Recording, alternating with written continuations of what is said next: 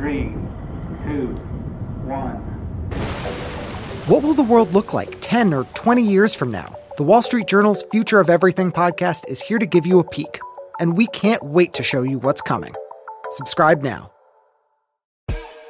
What's good, everybody?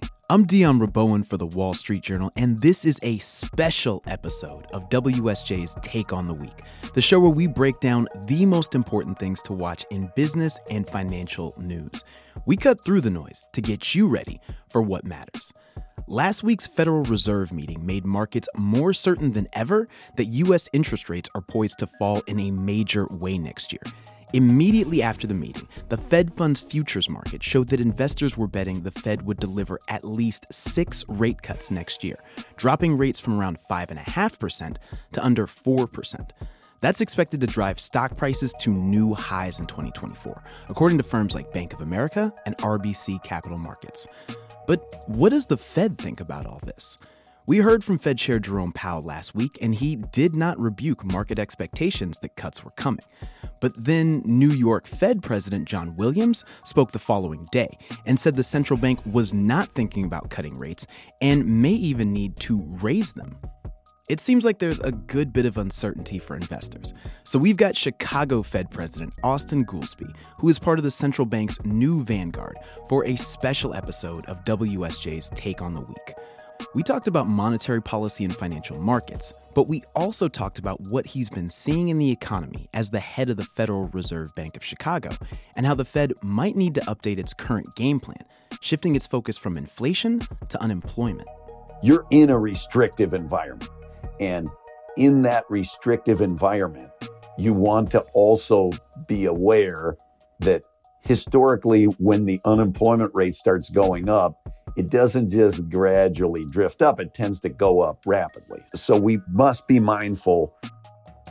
Goolsbee has been leading the Chicago Fed since January 2023 and previously served in the White House as chairman of the Council of Economic Advisors. He was also once voted the funniest celebrity in Washington, so we had a few laughs during our conversation. Goolsbee talked us through what he's watching and what he sees coming next for the U.S. economy. You all at the Fed have been remarkably unified so far, but I know some of you, and I know you all have very different thoughts and opinions about economics, economic policy, the role of monetary policy. So when are we going to see the first dissent, and who's it going to be? Look, I both don't like predicting the future, and I don't speak for anybody else on the FOMC, so I basically don't have an answer to that one. I've now finished my first year on the FOMC, and I've loved the discussion and the dialogue with the other presidents and the governors and the chair. And my experience is exactly what you said. We have very different backgrounds. We have very different views of the economy. But I think at each juncture, the FOMC meets basically every 6 weeks, thinks about the data, thinks about what's happening. And for my part, I felt pretty good about us following the dual mandate for 2023. And I don't know what other people are going to do going forward. That was a very, very political answer, President Goolsbee. with a small p, I guess. All right, well, let me ask you about this, though, because we got the latest summary of economic projections at your last meeting. Shows one person on the Fed thinks there will be no rate cuts next year, and another person thinks that you all will cut rates by 150 basis points from where they are now. Those two sides are very far apart. But let me ask you first, is one of those dots you? No, I'm not one of the extremes on that. I'm closer to the median. People get mixed up about the SEP. That's not a statement of policy. It's just asking each bank and each governor for their estimate of what do they feel under current conditions and forecast, do they think is going to be the appropriate policy. I often feel that too much can be made in the public about, well, if we take the collection of dots, what does that imply that they're saying they want to do for monetary policy? It isn't a statement about what people want to do for monetary policy. It's just a statement of economic projections. Well, speaking of publicly talking about this, your colleague, New York Fed President John Williams, said that he thinks March is premature to be thinking about a rate cut and that the Fed actually needs to be ready to tighten policy further. That really contradicts what the market is predicting. I'm looking at the Fed funds futures market, and investors are predicting a rate cut as soon as March and pricing that in pretty heavily. Would you agree with President Williams? Of course, I don't speak for anybody else or for the committee. Oh, yeah. I'm just asking about you. I'm not a big fan of... You're a voter, President Goolsbee, so we want to know what you think. I'm a voter, but my voting ended with December. So next year, I'm not a voter. And I'm not a big fan of identifying ahead of even the next meeting this far in advance before we got the data saying, it seems like we're going to raise, cut, keep the same what the rate is. So I certainly don't want to speculate about 2, 4, 10 meetings from now. What do we think the rate is going to be? We're going to get a load of data before the next meeting and another load of data before the meeting after that. I've been saying for some time that we got a dual mandate: maximize employment, stabilize prices. We were doing well on the employment side. We have done less well on the inflation side. And so the primary determinant of what's going to happen to rates in 2023 and then in 2024 is, can we get inflation clearly back on a path to target? We've had excellent news on that front through 2023. We got the inflation rate down a whole lot, and there isn't really a historical precedent for getting the inflation down as much as it's come down so far without a recession. I don't disagree personally with either characterization that we should be prepared to raise rates if we stop getting good news and it looks like we're not on path to get down to target. But also, if we see inflation going down more than we expected, we should be prepared to recognize whether that level of restrictiveness that we're at now, which is clearly restrictive, whether that's appropriate and whether we should loosen. So any and all things are on the table, and what determines it is the data, and specifically whether we're getting inflation back to target. Okay, and that's fair, but the market has really gotten out ahead, right? As I said, Fed funds futures showing that the market's predicting and pretty sizably predicting rate cuts starting as soon as March. And then I've seen up to 6 rate cuts priced in for next year. So are you concerned about the way the market and investors have taken on what you all said at your last meeting and the commentary from Fed officials so far that, really have had a significant impact on financial conditions? I guess the way I'd put it is I kind of came from the old school. As you know, Paul Volcker was my old friend and mentor, and he was the Fed chair. He was a giant of a person, both physically and spiritually. And his thing was, our job is to act and their job is to react, and let's keep it straight. And that is a bit how I feel about this. We should monitor financial conditions. I think some significant measure of the movement in financial conditions is not just speculation about who thinks what the Fed is going to do when. It is rooted in the actual data. If you back up and look at what financial conditions were in March and April, we had a big dark cloud floating over us that we thought the collapse of Silicon Valley Bank and the banking tensions might lead to financial crisis, might lead to a substantial credit crunch, and estimates for GDP growth seriously deteriorated. And the main thing that's happened from April to now is GDP performance was well higher than what we expected then, and inflation's been well better than what we predicted then. And those things you would think would lead to market movements like the ones we've seen. If you just kind of take a step back from what happened in the last 2 weeks or what happened at the last one meeting, fundamentally, inflation numbers have been coming in better than expected on a pretty steady basis. And people are getting convinced that we're getting back to target as we promised and said we would.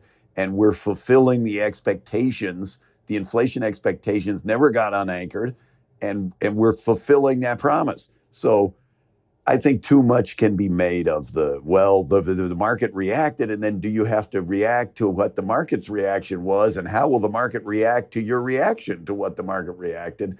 Let's just remember the order. And again, I would just caution anybody in the market, you don't want to be fighting the Fed. I mean, if you go back to Silicon Valley Bank, it was a perfect example where they should have been hedging the interest rate. And if you go back and read the post-mortem report, they were hedging, and then they took the hedges off because they saw that the market did not believe that the Fed was going to raise the rates as it was saying it was going to raise them. And taking off those hedges led materially to the problems that they had. And it just reinvented the fighting the Fed is not a good idea.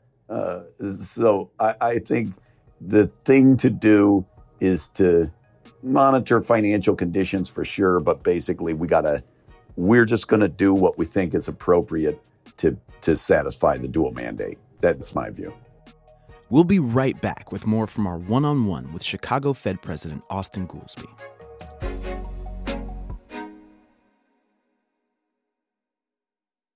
Join the Wall Street Journal at the Future of Everything Festival on May 21st to 23rd in New York City, where diverse global newsmakers share unique perspectives on navigating a changing world. Immerse yourself in live performances, explore pioneering technologies, and indulge in the city's inventive culinary scene. As a podcast listener, enjoy 20% off current ticket rates with code PODCAST. Visit WSJ.com/FOEF podcast to secure your spot.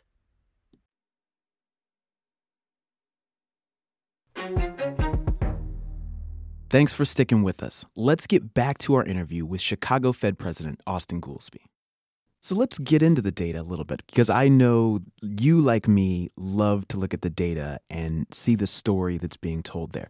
When you look at everything from disposable income to the labor market to inflation, what are the biggest questions that you're looking to answer right now?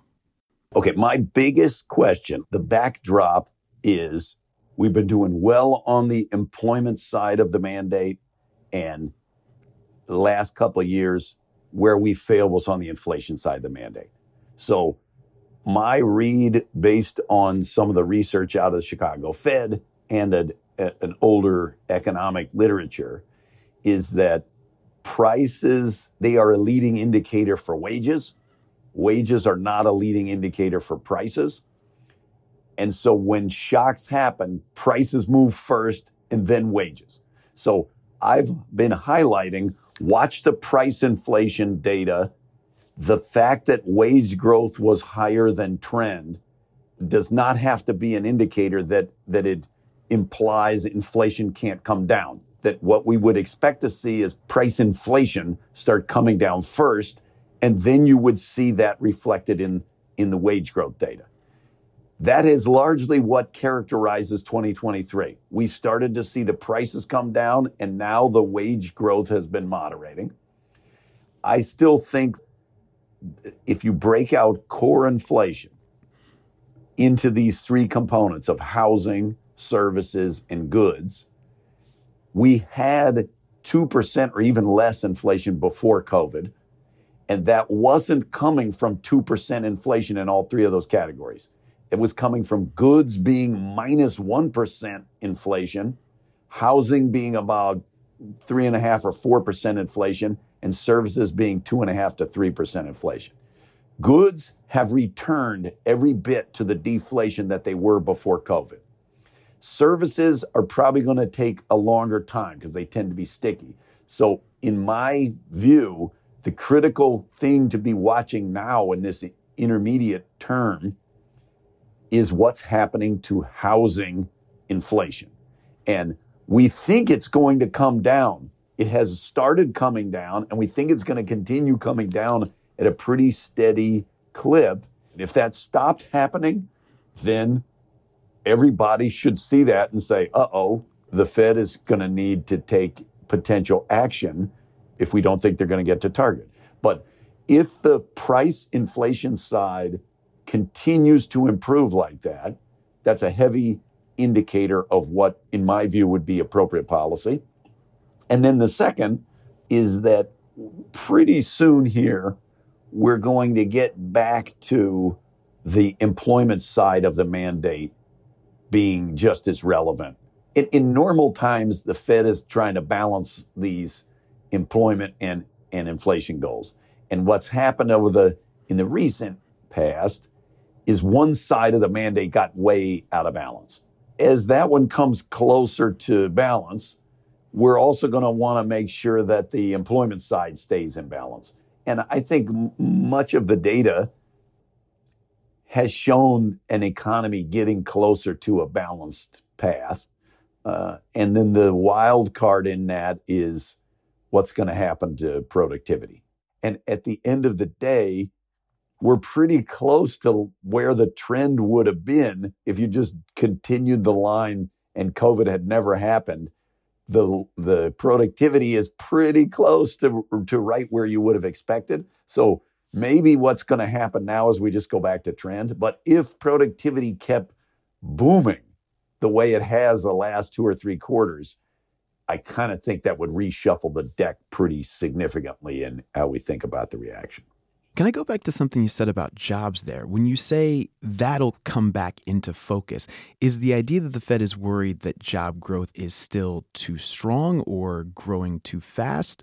Or is it now that it's on the other side, that as we're seeing job growth concentrated in certain sectors, that we're seeing some of that wage growth really come down, that you all are worried that maybe jobs are moving too far in the other direction? I don't know what anybody else thinks. My view was more the latter, that we are in a restrictive posture. If you've got the Fed funds rate at 5.5, 5.25 to 5.5%, while inflation is coming down into the 2s, you're in a restrictive environment.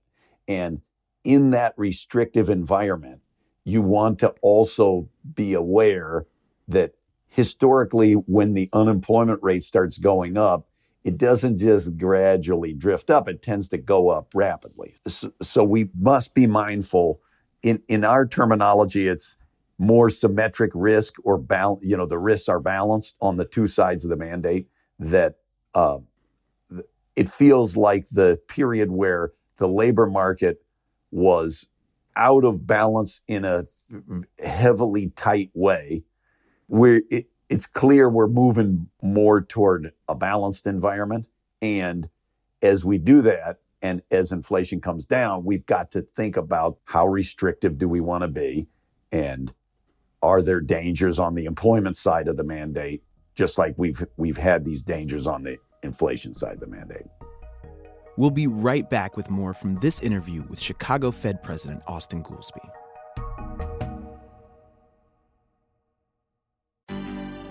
What then will the future reveal? There's one thing we know about the future. It's being built now. We all have a stake in the future. The future. The future. The future. And the Wall Street Journal's Future of Everything podcast is here to give you a glimpse of what's on the way. I'm Danny Lewis. Join us as we dig into how science and technology are shaping the future. For that is where you and I are going to spend the rest of our lives. Subscribe wherever you get your podcasts.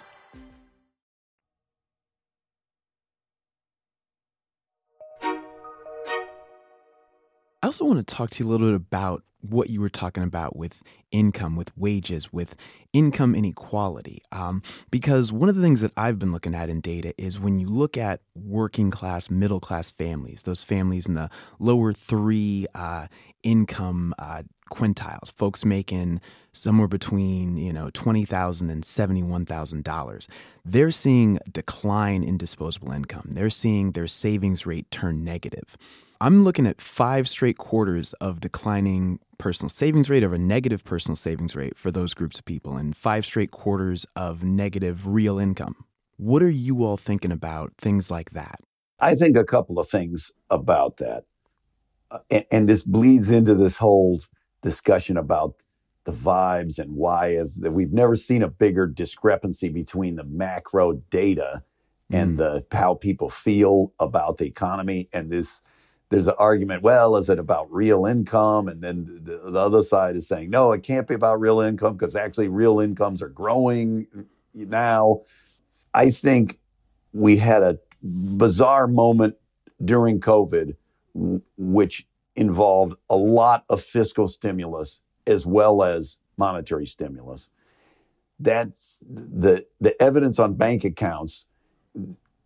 You definitely cannot take 1 year or 1 quarter's numbers on savings rates as an indicator without also taking into account the fact that they got those savings accounts well higher than what they were before. While our job as central bankers is to be paranoid and worry about everything, this risk that the savings rate would stay negative for a long time going forward, and in a sense that incomes would be going down, I think the nature of that risk is just a different way of describing, is there a risk that there would be a recession? Because in a way, recession is negative income on some extended basis. So for sure, there is risk that there could be recession. And in a way, it goes back to our discussion of, as we get the inflation rate back to target, we got to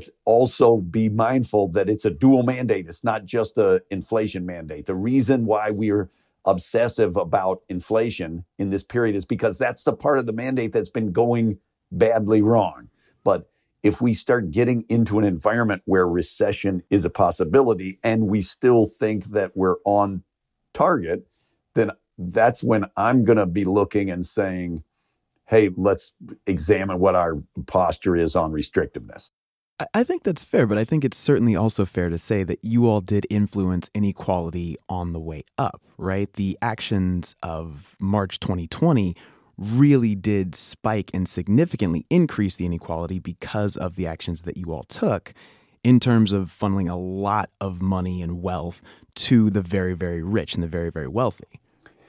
We're now going to get into before I ever was at the Fed, I was part of you weren't there at the time discussions. So I wasn't there, but the thing always to ask in a way is the counterfactual, but it is letting the economy collapse and having a giant recession, would that not make inequality worse? I think it would. So the question of, if the Fed or the federal government took some substantial action that you feel like helped people that have assets, that is a type of inequality.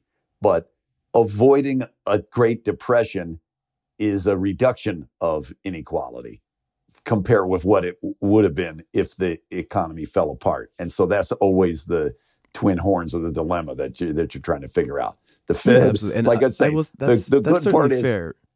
Yeah, I will say it's not that I feel; it's that that's what the data show. That's what the data show.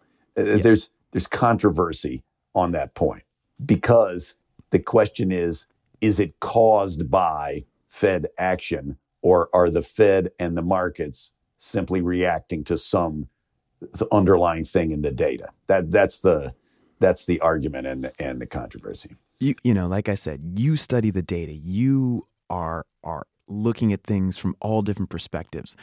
What are the things that are keeping you up at night in a good way and maybe in a bad way? Are there data points that are giving you a lot of hope and a lot of excitement about the economy? And is there a data point that's on the other side making you worried? I love the thought. What keeps you up at night in a good way? You know, yeah. What do you like? Oh man, I'm so excited to read this data report. Partying over. The specific thing worth partying over, if it continued, would be the productivity growth rate. No question about it. That would be one of the greatest developments ever. I don't think we should count on that. Most likely, things will go back to trend. But even if we could go back to the productivity trend before COVID, that'd be a lot better than what a bunch of folks, including myself, feared as this thing was going along. So that would keep you up. That would allow you to stay up late rather than keep you up. The things to be worried about, and as I say, the job of central banker is to be worried about everything. Volcker used to say that there was no silver lining bright enough that he could not find a dark cloud to block it out. And that's part of the job. It's clear that all sorts of bad things could happen that would have a major spiraling negative effect on the U.S. economy, from oil prices to developments in China and financial markets. And we also still need to work through our thinking about not just commercial real estate specifically, but what's the state of credit in the country, and is there frothiness? Are there bubbles? There have been multiple recessions in U.S. history. I remind everybody that were caused by popping bubbles. So if you think that there's a bubble in equities, in housing, and commercial real estate, that is where we're going to have substantial asset price drops in a short period of time, that will likely have negative impacts on the economy in a pretty big way. So we got to think about those ones too. That was our one-on-one interview with Austan Goolsbee, the president of the Chicago Fed. Be sure to check out our end-of-the-year episode on December 31st for more on the economy, markets, and everything else that matters.